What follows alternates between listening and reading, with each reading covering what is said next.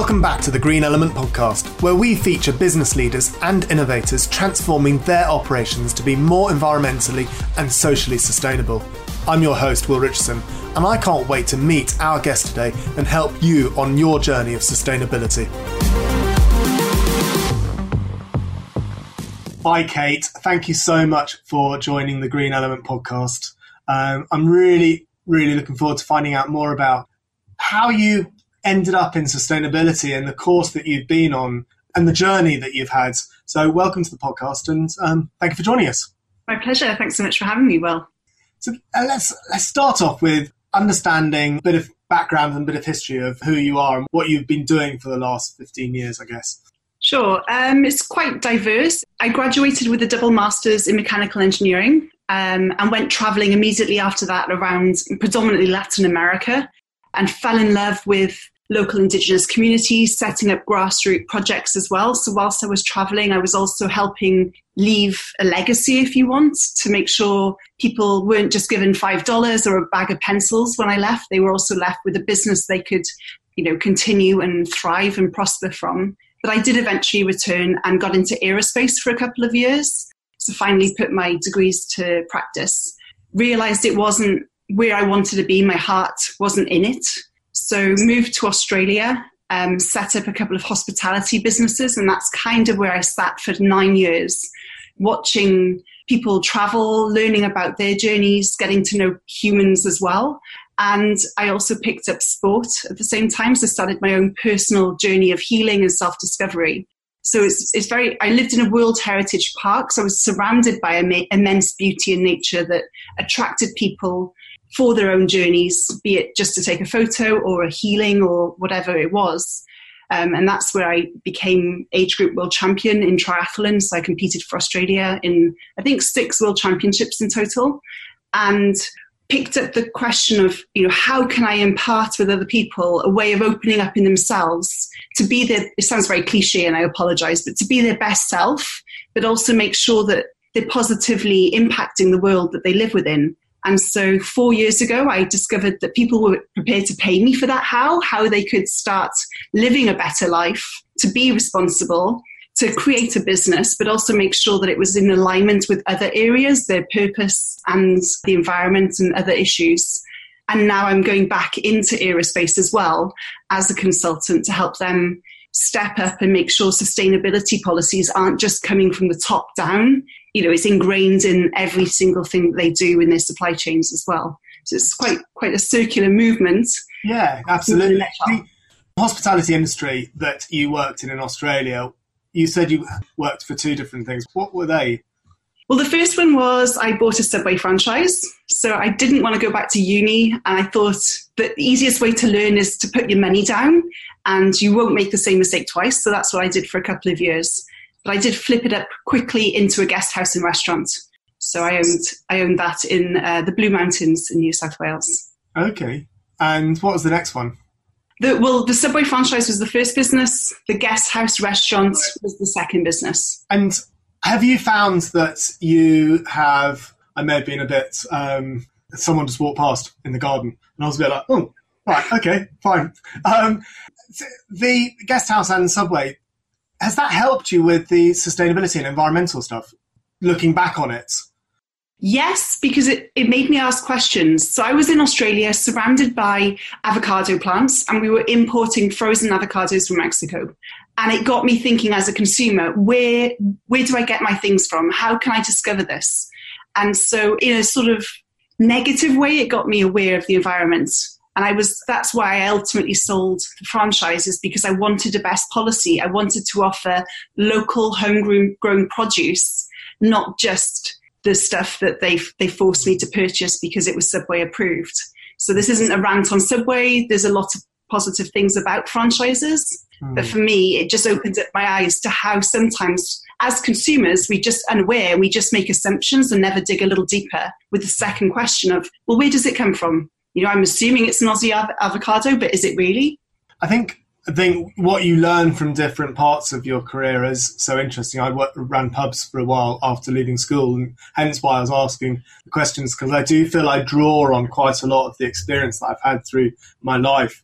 And I would imagine for you, when you're coaching people and when you're talking to different individuals, everyone's had different experience, and to be able to relate to that experience is probably really beneficial for you to be able to empathize with people. Yeah, definitely. And, I speak to quite a few startup coaches as well. And I personally don't have a coaching certificate by choice, because I think we need to draw in our own personalities. We need to actually sort of have confidence to know that what we've learned in our 30, 40, 50 years of life is enough for us to move forward as well. We don't need to always lean on that certification or degree.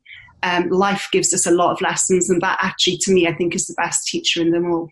From going on from there, and I'd love to talk to you about, because we touched upon this when we first spoke, about sport and the mindfulness, I guess, and the way you're able to focus yourself and how that's benefited you going forwards.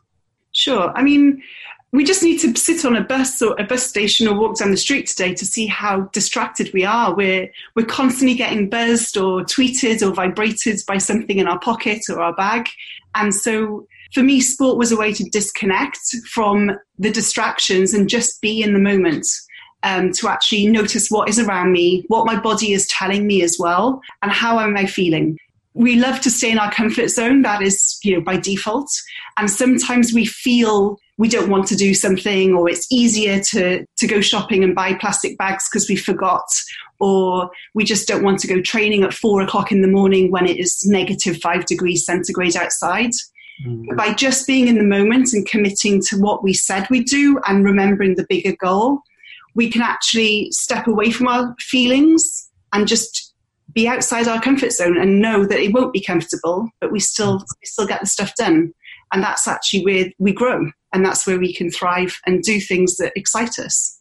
And there's a long-term benefit as well, isn't there? Yeah. Your shoulders grow so you can support more, but you can support greater stuff as well as the burden. Mm. So we accomplish more in other areas as well. So I might do well in sports, but I know that if I step up, as you know, just last week I climbed Mont Blanc with my father.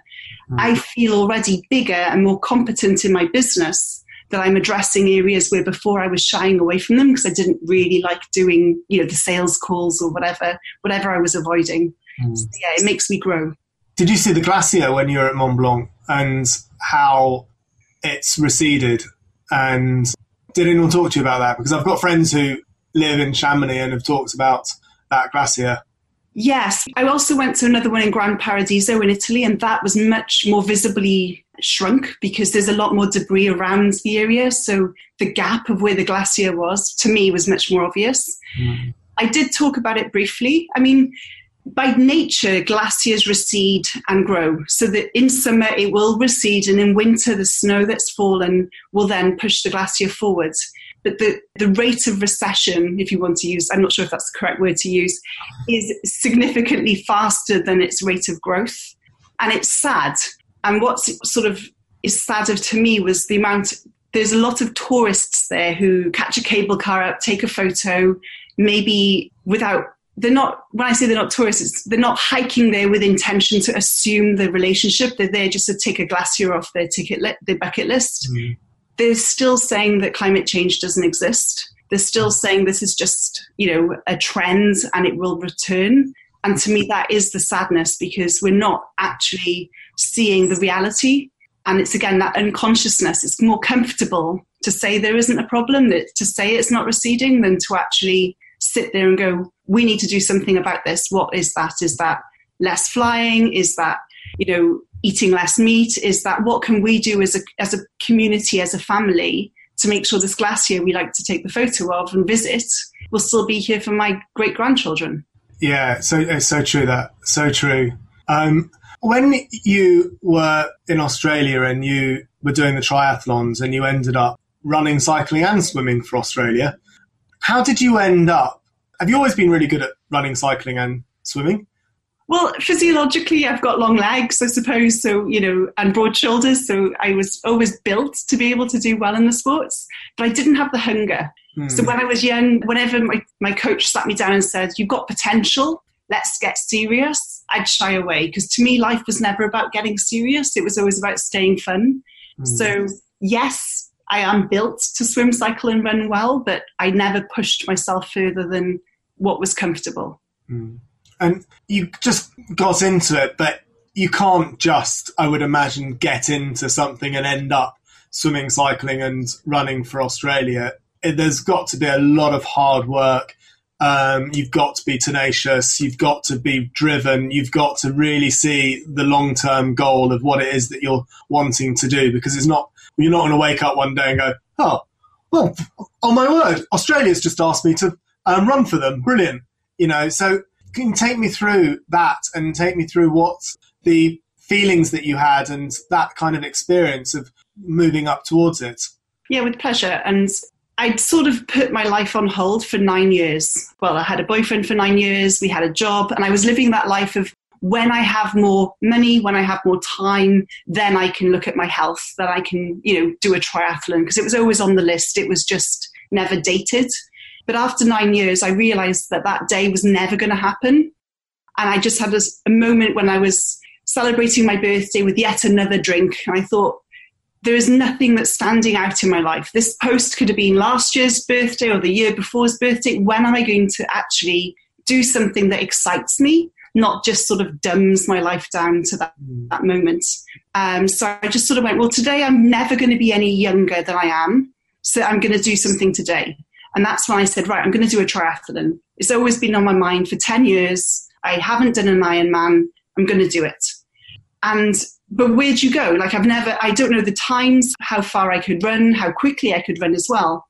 So I thought, well, if I don't know what I can do, why am I going to limit my potential? So I'm just going to look at what number one does. And I'm going to do the number one in the world training and see how close I can get to that person. Now, it might be 200, it might be 2,000. It doesn't matter. But if I aimed for 500th, I would never have got to 200th. Mm. So I'm going to aim for number one with no ego, and I'm going to get as close as I can. And so that's what I did. And some things I didn't accomplish. So I was age group number one, not world number one. And it wasn't the full distance I wanted. It was 2/3 Ironman, not full Ironman. But to me, that's not a failure. I found my potential, and I found my maximum without that glass ceiling. So once I decided that I wanted to be number one in the world, or my number one in my world, I then needed to write a plan. So at the time in hospitality, as I'm sure you know, it's 7-day-a-week job. I did work alone at the time, so that was cleaning the bedrooms and preparing the foods as well. So, 12-hour days, 7 days a week. I wrote a training plan that fitted in with that. And being a true engineer, I think this is where the skill comes in. I wrote down all the skills I needed, how to sleep better, what food is digestible quicker, what swimming, cycling and running do I need to do, but how do I avoid injury? How do I run a business, automated? So I wrote down every single tool that I'd need. And I looked for online mentors or people who succeeded in those areas, and I just copied or simulated what they did. And so I sort of automated as much as I could of my business. I learned to operate off 4 hours of sleep a day for 2.5 years. I ate immensely clean foods, so whole food, plant-based, grown locally, because I found that it was quicker to digest, so I could actually repair my muscles from my training every day, so I could double up my training as well. And so it was wake up at 4 o'clock in the morning. I had to light a fire because I lived in the cold. I didn't have heating. I'd then run for 3 hours with a head torch, seeing my breath at night, get back to work, shower, do a 12-hour shift. Then 7, 8 p.m. at night, I'd either jump on my turbo trainer at night, facing a brick wall, because I really wanted to break me down to the worst possible scenario. So no distractions, no music, no TV, no YouTube, just me and this brick wall and a beeper to tell me how many minutes or hours had passed. And so when I was on race day, if I saw a tree, I was excited, because to me, I'd never seen a tree when I'd cycled before. It was always pitch black or facing a brick wall. So I used the training as the worst possible scenario. So I trained to be the best, but I also trained in the worst conditions. So after that, everything was a luxury. Another stupid example, I'd only eat muesli with water for a week before my race, just in case I couldn't find any juices to buy. So at least to me, I was used to just having water, and it wasn't a disappointment. But if I found an orange juice, it was a bonus. So I became almost like a little kid celebrating the stupidest and simplest luxuries in life. And have you found that what you learned over those 2.5 years has been helpful moving forwards in your current role and in your future roles that you want to start to do? Yes. We as humans, we have such great potential to achieve stuff, and the only thing stopping us is ourselves. So when I'm working with my clients or even myself, and I think, oh, we'll reduce carbon emissions by 1.5%, I do ask the question, why not double it? I know 1.5 is realistic, but why can't we sort of push ourselves that little bit more uncomfortably to see if there's a bigger solution out there than just a shift? Can't we look for transformational change, not just shifting? And so that mindset of not fearing that if I don't accomplish that 3% or 10% reduction, I'm a failure, it actually allows us to be a little bit more creative and dream that little bit bigger, where maybe we would have been settling for, the bare minimal or the baseline. It's so interesting, isn't it, talking to people and how it is that, because I can relate to what it is that you've done. I can't relate to the amount of cycling and swimming and running that you've done, but it's that bigger picture. It's that goal that you had of, I'd like to get to there and this is how I'm going to get to it. And I think that's so useful to think about it. It's so pertinent within sustainability. And I think when we first spoke, it became quite apparent that we should all be thinking like that, because as you say, it's so easy to drift from one day to another and to have that drink on your birthday that's the same as every other birthday. But actually, that's not going to help with climate change, and it's not going to help with sustainability. We need to all be thinking about the bigger picture. We need to all be thinking about where we can get to, because it's such an individual journey as well. So therefore, for me or you or anyone else to tell someone else, well, this is what you need to do, great, but you don't know my life. You don't know how to do it. We all need to be thinking that ourselves, and it needs to come from within, which is why it's really interesting to listen to what it is and how you got to where you've got to. And so you ran for Australia and then you came back to the UK shortly afterwards. I had 5 world championships in 2015, so I qualified for 5 different distances in triathlon, and it just felt right to return to Europe after those. So yeah, I came back to Britain, and eventually I'm settled where I am now, which is in Bristol. So yeah, this is what I call home. I've got one question that's probably not related at all, is how come you didn't do it for the UK, being British, or are you Australian? I'm British born. I do have an Aussie passport. Right. Britain wouldn't let me. So you have to do a British qualifying race. So even though I was Australian national champion, because the race to qualify for world championships was in Australia, Britain said no. More for them. There we are. That's ridiculous. Anyway, whatever. And I prefer green and gold. I've got to say it suits my colouring better than blue. Brilliant. And so when you came back to the UK, you weren't tempted to go back into hospitality, or? With honesty, when I came back in October, I think I hit quite a wall. So I knew that I wanted to stop triathlon. I didn't want to go down the professional route, and that was the natural pull after my accomplishments. And I love Wales, but it was October, it was raining, it was dark, it was cold. I was alone, so I was living in my parents' flat. They weren't there. And I think I got quite, I wouldn't say sad, but very miserable. And for days I wouldn't leave the house, not knowing what to do, knowing that I wanted to see the world and change and impact the world positively, but feeling quite lost. So what I did after 3 months, I did return to hospitality, but on a 0-hour contract, cleaning toilets at a franchise, a Costa shop down the road, purely to get me out of the house and sort of understand my path. I didn't want to keep leaning on the don't you know who I was. I wanted to actually add value in that moment. So I did return to hospitality, albeit briefly, but I think it was more as me to work out who I really was and the value I was adding, not just to say, here's my resume, give me a high-paying job, I can carry on. I wanted to feel not the pain of life, but to work from the grassroots again. So I was there for about 3 months. The toilets have never been cleaner. And then I started to sort of step back into coaching again. I found my groove. People were still attracted to ask me what I was doing, even though I was still just serving tables, etc. And so that's when I started to coach people again into finding their passion and step back into that purpose-driven pathway that I'm in now. And what led you into sustainability? Like, was there a deciding factor, or was there a poignant event, or what's kind of led you there? I've been reflecting this. I mean, my first degree, so I graduated in 2002, so it wasn't actually quite popular back then. My first degree was environmental engineering, and that was as close as I could get to sort of sustainable work. But I think it was I was about 12 or 13.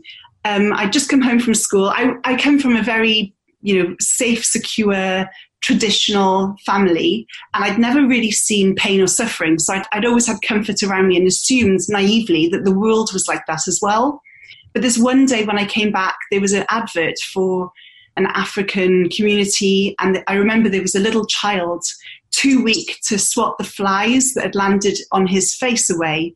And just to see another human being suffering and not even having the strength for such a simple task as giving himself that peace without the flies around him, I just broke down into tears.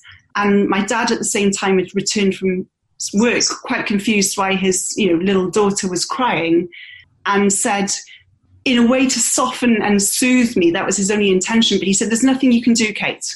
Bad things happen in the world. The best thing to do is just push it out of your mind and carry on in your life. And in that moment, I think I decided I didn't know what I could do to help. So if I couldn't help, I would play such a small game that I would never add to the pain and suffering of other people. So to this day, I still honour that decision of a 14-year-old to not have children. So that was a choice I made, that if I wanted to pass on anything, it would be through adoption or fostering. And I started to play an immensely small game. Now, fast forward to 4 years ago, I'm ready to flip that coin to make sure my impact is positive, not just minimize the negative.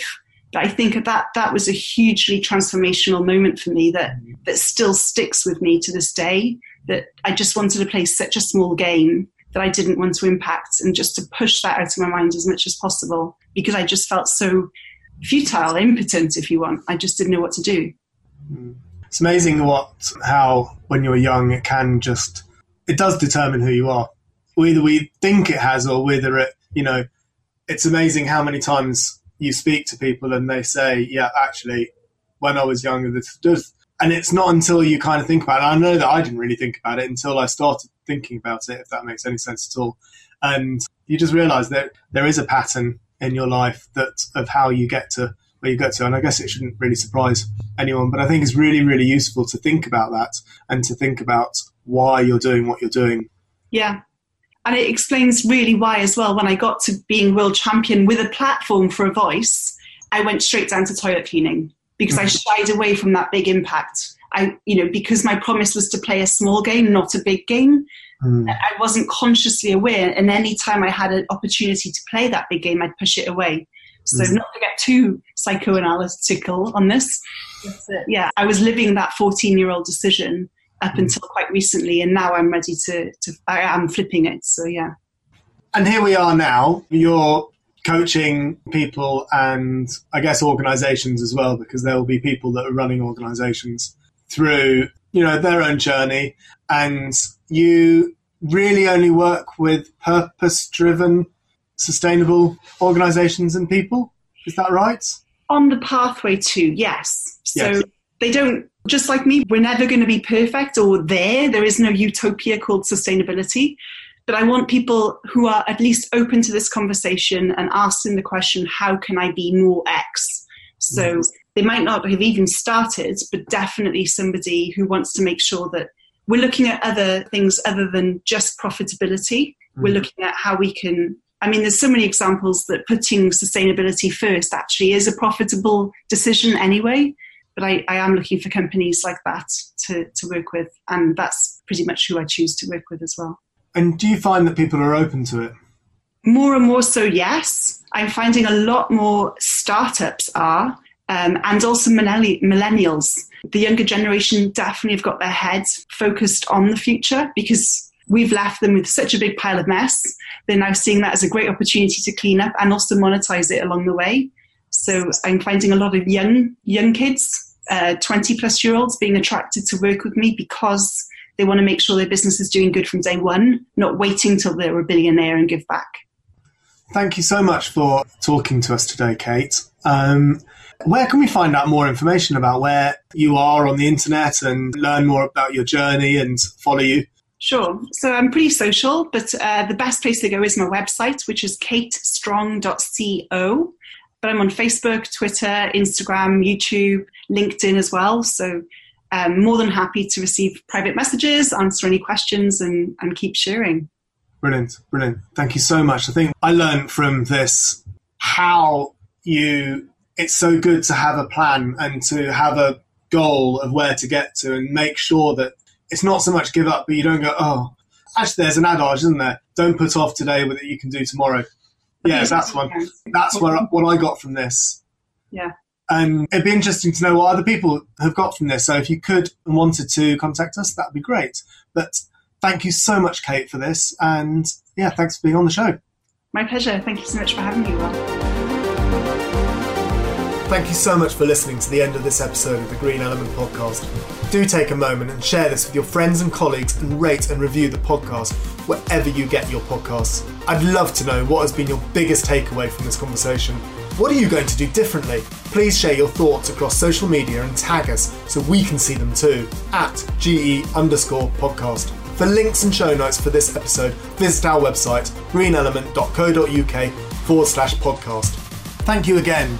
I hope you will join me on the next episode and together we can help create a better world.